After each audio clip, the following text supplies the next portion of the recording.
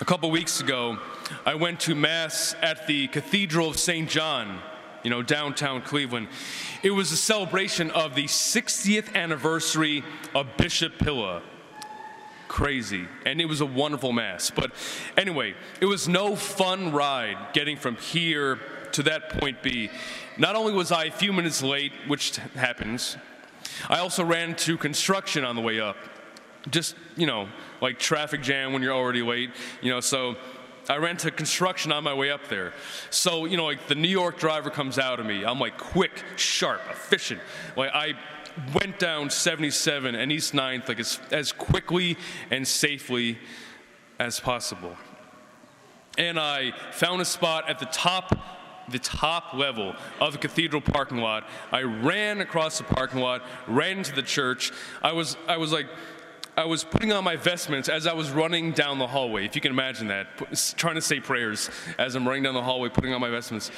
And about a minute before Mass starts, I sneak in the back of the sacristy to go to the church, and I come upon this whole crowd of bishops waiting for Mass. So as I squeeze past them, I say, "You saved the worst for last," Yeah, they laughed. Because I knew I wasn't the best. The best was saved for last that day. And the whole congregation in the cathedral saw me stroll down the aisle all the way to the back of the church and then go like this. And, I don't care. But we all know, I assume we all know that feeling. You're the last one through the door. Like, we all know that feeling. Have you ever felt, seriously, like the worst saved for last? Yes, I have felt that way. Like, have you ever felt like you're the worst saved for last? And especially with our faith, right? So many people made it before we did. So many people found their faith way ahead of us, and it's just like they were waiting for us. The party already started, and we just showed up and said, "Hi, I'm here now." And so this comes to mind. This prayer to God. "Too late have I loved you. O beauty so ancient, O beauty so new, too late have I loved you. You were within me while I was outside. You were with me, but I was not with you. What took me so long?" These are words from St. Augustine. This is a prayer from St. Augustine in his Confessions. And he was rejoicing that he finally made it, right? He finally found the Lord after so long.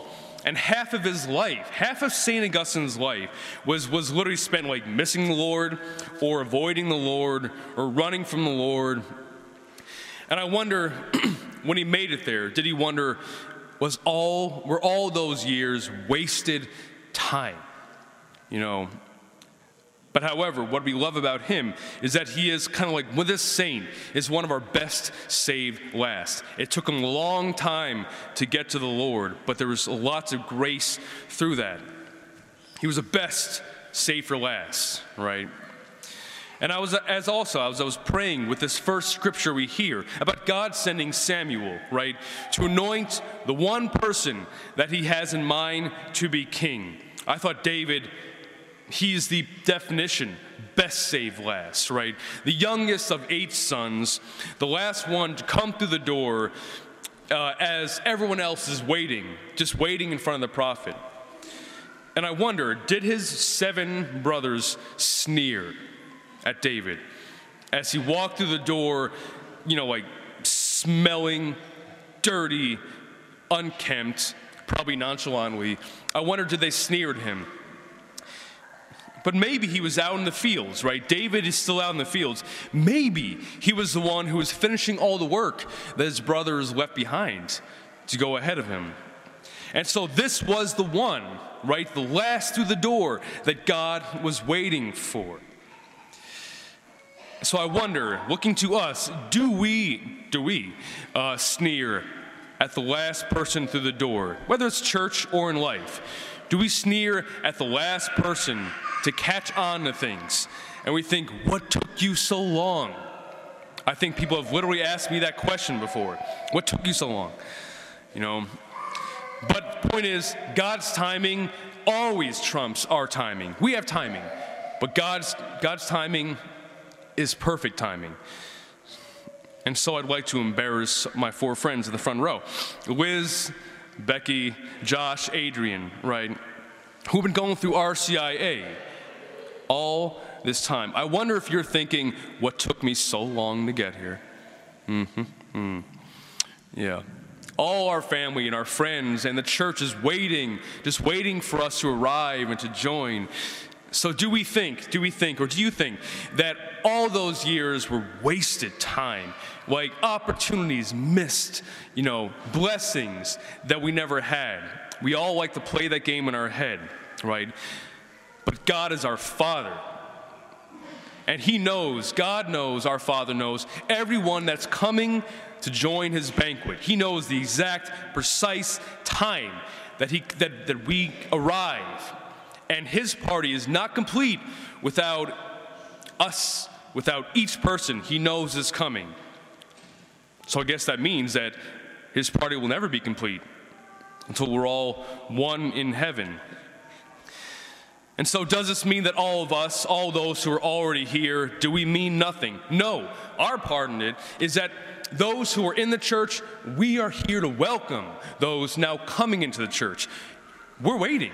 We're waiting with God to welcome the person that walks in the door for the first time, or the person that enters into our community for the first time, because they are always the best saved for last. Just remember, once, we were the last one to come in. At a point in time, we were the last person to come into this church. And once, we were that guest that was anticipated, that the community and God was waiting to welcome. That was us. And so this man born blind is perfect, right? This one person that Jesus chose to raise up in front of the entire village, the whole community, right? He was the last person they expected to change, to preach faith, and to show God's glory. And that's why Jesus said, this is the one. This is the one that God wants me to heal. And so this was a person who was born blind. Always, all he ever knew was darkness in his life, right? He had no idea what light looked or felt like. And so, when he recognized Jesus was the cause, he says, this is the one who opened my eyes. Like his faith and his sight were crystal clear. And so his new faith ended up, right, challenging, bringing revival to all the veterans of faith around him. And this neophyte, you know what I mean? Neophyte, it's a good word. Neophyte, okay. Neophyte, a newborn Christian, right, becomes a teacher, like ends up teaching the teachers. And that's why I think it's such an exciting time in our church for so many reasons. But also, every Easter, we see our church being renewed by the people that come to this banquet for the very first time. The best, not the worst, always the best, saved for last in this body. And so maybe the question is, who is the last person that we can see showing God's glory? You know, who's the last person we would imagine would bring God's light into the world and make him known? Is it someone that we pass every day? Is that someone that we know? Or is it us? Is it you? Whoever the last person is, maybe that is just the person God is waiting for.